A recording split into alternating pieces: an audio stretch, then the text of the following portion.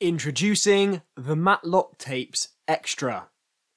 There are literally hundreds of recordings in the Matlock archive, and not all of them are suitable for conversion into full episodes of the Matlock Tapes. Sometimes this is due to the quality of the audio not being quite up to broadcast standard, or sometimes simply the brevity of the stories being narrated not being suitable for the show's 30-minute runtime. We also often have difficulty verifying the professor's claims and gathering supporting evidence from the news media of the time. It would be a shame not to share the details of such tapes, so we've created this strand within the podcast for unedited raw material, direct and unaltered.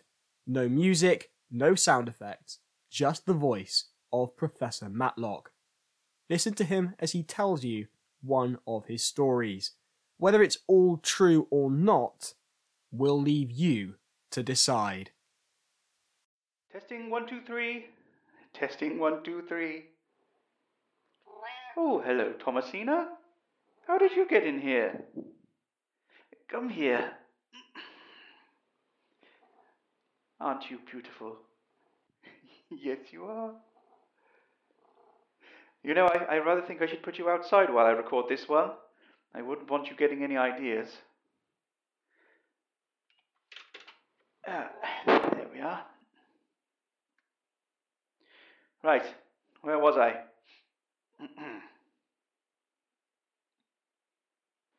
It is always a pleasure to meet up again with a fellow academic. So with that concept in mind, I approached my appointment with Dr. Albert Farrier with keen anticipation. I hadn't seen old Albie since the end of the war. He had been quite a big shot in the ministry due to his rather excessive knowledge of radio waves. Indeed, it was rumoured, though never fully confirmed, that Albie was one of the pioneers of radar, and it was partly due to him that we were able to keep tabs on the Nazi airplanes during the Battle of Britain. He got booted out of the ministry, however, after a disagreement with one of his colleagues turned violent. He had a terrible temper, did Albie. All of that was a long time ago, however, and I had heard nothing of him for more than 20 years now, other than the odd bit of tittle-tattle. Yes, I must address that. I had heard, through the grapevine, as it were, that Albie's focus on his studies had driven him quite potty. There was also talk of some kind of breakdown and a battle with hearing loss, but I knew better than to take notice of gossip. I've no doubt my old colleagues speak just as witheringly about me. I didn't recognise him at first, sat there on the park bench, feeding the birds. His hair was almost shoulder length, his beard beyond his chest. It was only when he called out to me with some familiarity that the penny dropped. This was he, Dr. Albert Farrier. He wiped his palm on his brown blazer and shook my hand with a shaking grip. "How are you, old friend?" I asked him, trying not to wince. He sort of grunted back at me, a positive noise, I think, and suggested that I follow him back to his laboratory, which was over on the edge of the park. "You never know who's listening," he informed me. I refrained from commenting on that paranoid outburst, preferring instead to make small talk. "You shouldn't feed those pigeons, Albie," I said gently. "They're flying rats." He laughed. "They're much cleverer than rats, Wilbur." He led me across the common over to the university complex. As we walked, I wondered sadly about what must have come to him. Albie wasn't the man he was. I declined the offer of a cup of tea. His laboratory doubled as his home and was, to say the least, untidy. All of the windows were wide open, perhaps for my benefit, blowing the dust out but also letting the flies in. They buzzed around his empty coffee cups. He lifted a pile of textbooks off a chair and told me to sit down. I respectfully declined, and this momentarily enraged him. "Sit down!" he roared. I was quite put out by this, and was about to protest when I saw that the anger had now left him, and he tended to me with a placid grin. I sat. Then the small talk continued until I grew weary. To what did I owe this invitation? I asked him. He told me that he had discovered something quite extraordinary. Forgive me, Albie, but why should that involve me? His peers wouldn't believe him, he explained. Many had laughed in his face. But I had an open mind, he flattered me. I would understand. And if I could understand, I could make others understand, and then the scientific community would be forced to listen.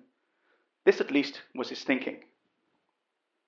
"I'll give you a demonstration," he said, pulling the dust cover off a piece of audio equipment.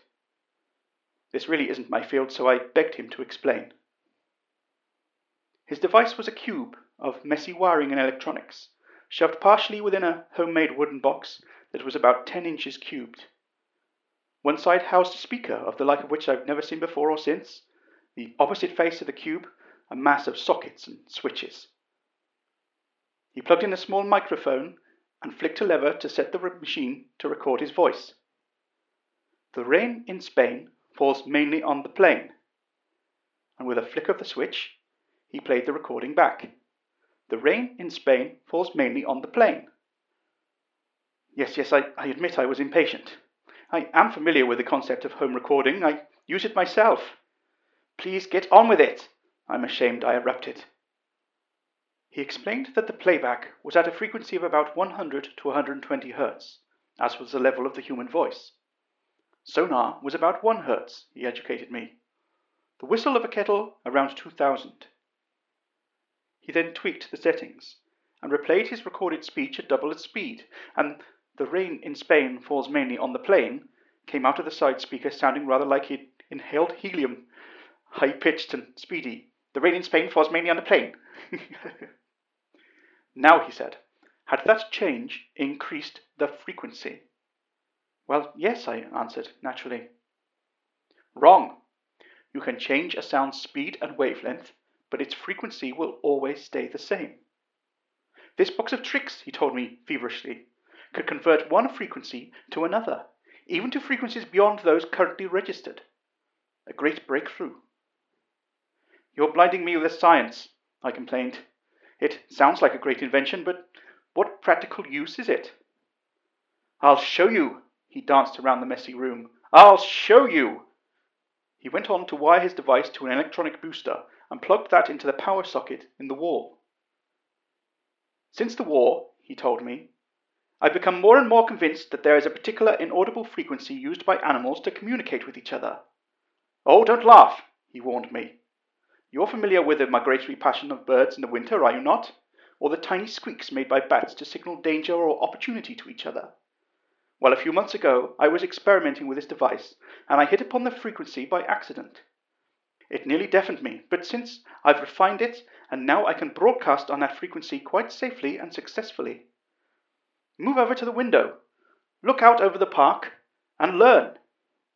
He adjusted his machine to transmit rather than record, and made some further adjustments to the device, coughed to clear his throat, and spoke slowly into the microphone. "Can you hear me, my little darlings?" I studied the view from the window. "What exactly am I looking for? To whom are you referring?" He made another adjustment to the frequency. "They only respond to basic emotive words," he muttered before trying again. "Move," he shouted into the mic. "Fly!" Suddenly every bird in the park flew skyward, the fluttering of wings so loud I almost ducked in fright. "Is that it, Albie?" I was incredulous. "You found a way to scare the birds? Congratulations, you've just put the scarecrow industry out of business." He looked at me with mock hurt on his face. "Return," he commanded into the microphone. After a moment's silence, improbably, every bird that had took off swooped back down and resumed their original perches in the trees. "Impressed?" he asked. "It takes a great deal of power. The university are hopping mad about how much electricity I'm using. They keep sending a nasty little man around here to lecture me. One day I'm going to lose my temper with him. They don't understand the importance of this, you see." Well, I was stunned. But then I shook myself out of the funk. Surely the bird's return was simply coincidence. This wondrous device he had created was just playing into his delusions. "Earlier you were concerned that someone was listening to us," I reminded him. "Can you tell me more?" "Not someone," he corrected me. "Some things." What on earth could he mean? And then it struck me. "You mean the birds, don't you, Albie?" With great sadness, I knew then that he must surely be mad. Someone knocked on his front door, and I was pleased to have the excuse to depart. "I must go, Albie," I said, putting on my hat. "I don't wish to intrude any further." Albie opened the door and groaned. "Not you again, Robinson." The visitor, I would find out later, was a representative of the university, there to scold Albie about his electricity usage. "Good day." I went to leave, but Albie grabbed me. I was shocked by the raw aggression on display. "Albie," I said quietly, "would you let me go?" "I want to talk with you, Dr. Farrier," this fellow Robinson demanded from the doorway. "Just 1 minute," Albie spat at him. "Here," he said to me, "take this." And he slipped a reel of tape into my pocket. Keen to get away, I thanked him and said I'd be in touch. That was a lie, of course. I had no intention of doing anything but contacting his relatives or a doctor or getting some sort of help for the man. As it turned out, though, no one would ever see Dr. Albert Farrier again, or, to that matter, his surly visitor. I would like to read to you a cutting from the Cambridge Post from Thursday, 13th of May, 1971. University man found dead on a rooftop. Police have identified the body of a man found dead on the rooftop of the physics unit. Geoffrey Robinson, 40, an administrative officer for the university, was discovered by a window cleaner, his body almost unidentifiable due to attack by animals. Despite bite marks covering his entire body, police believe he only died a few hours before the body was discovered. An investigation into the cause of death is ongoing, and the man's family have been informed. I can't stop thinking about something that Albie said to me. He said, "They keep sending a nasty little man around here to lecture me. One day I'm going to lose my temper with him."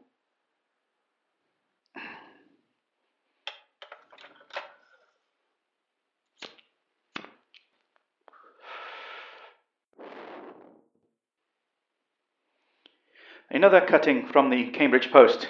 This time, Thursday, 20th of May, 1971. Sound expert AWO Al. Professor Albert Farrier, noted expert in the field of sound waves, has been reported as missing. Speculation that he has eloped would seem to be supported by the fact that he appears to have taken several items of equipment built using university funds with him. Police are keen to speak with him about an incident last week involving a body found on a rooftop.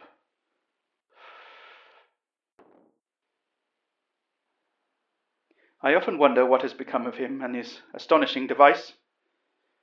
It would have been so easy for him to pick up that microphone in a fit of rage and mouth gently a single and terrifying word. Kill.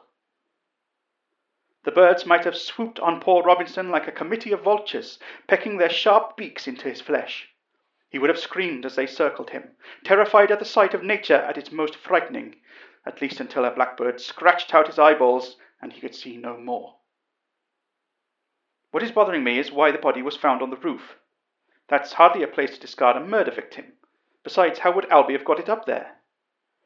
Is it possible that the birds, en masse, picked up Mr. Robinson and flew him up there to consume his corpse, gripping onto his body as they flapped with hundreds of tiny feet? It doesn't bear thinking about. I was quite right in my assessment that my old friend was mad. However, I was wrong to question his abilities. You see, I've had it confirmed. You remember I told of him slipping a reel of tape into my pocket? I should like to play that tape for you now, though I can't vouch for its veracity. I think what you're about to hear is a reversal of the process he demonstrated. Like an insane Dr. Dolittle, if he could talk to the birds, perhaps, just perhaps, the birds could talk back to him.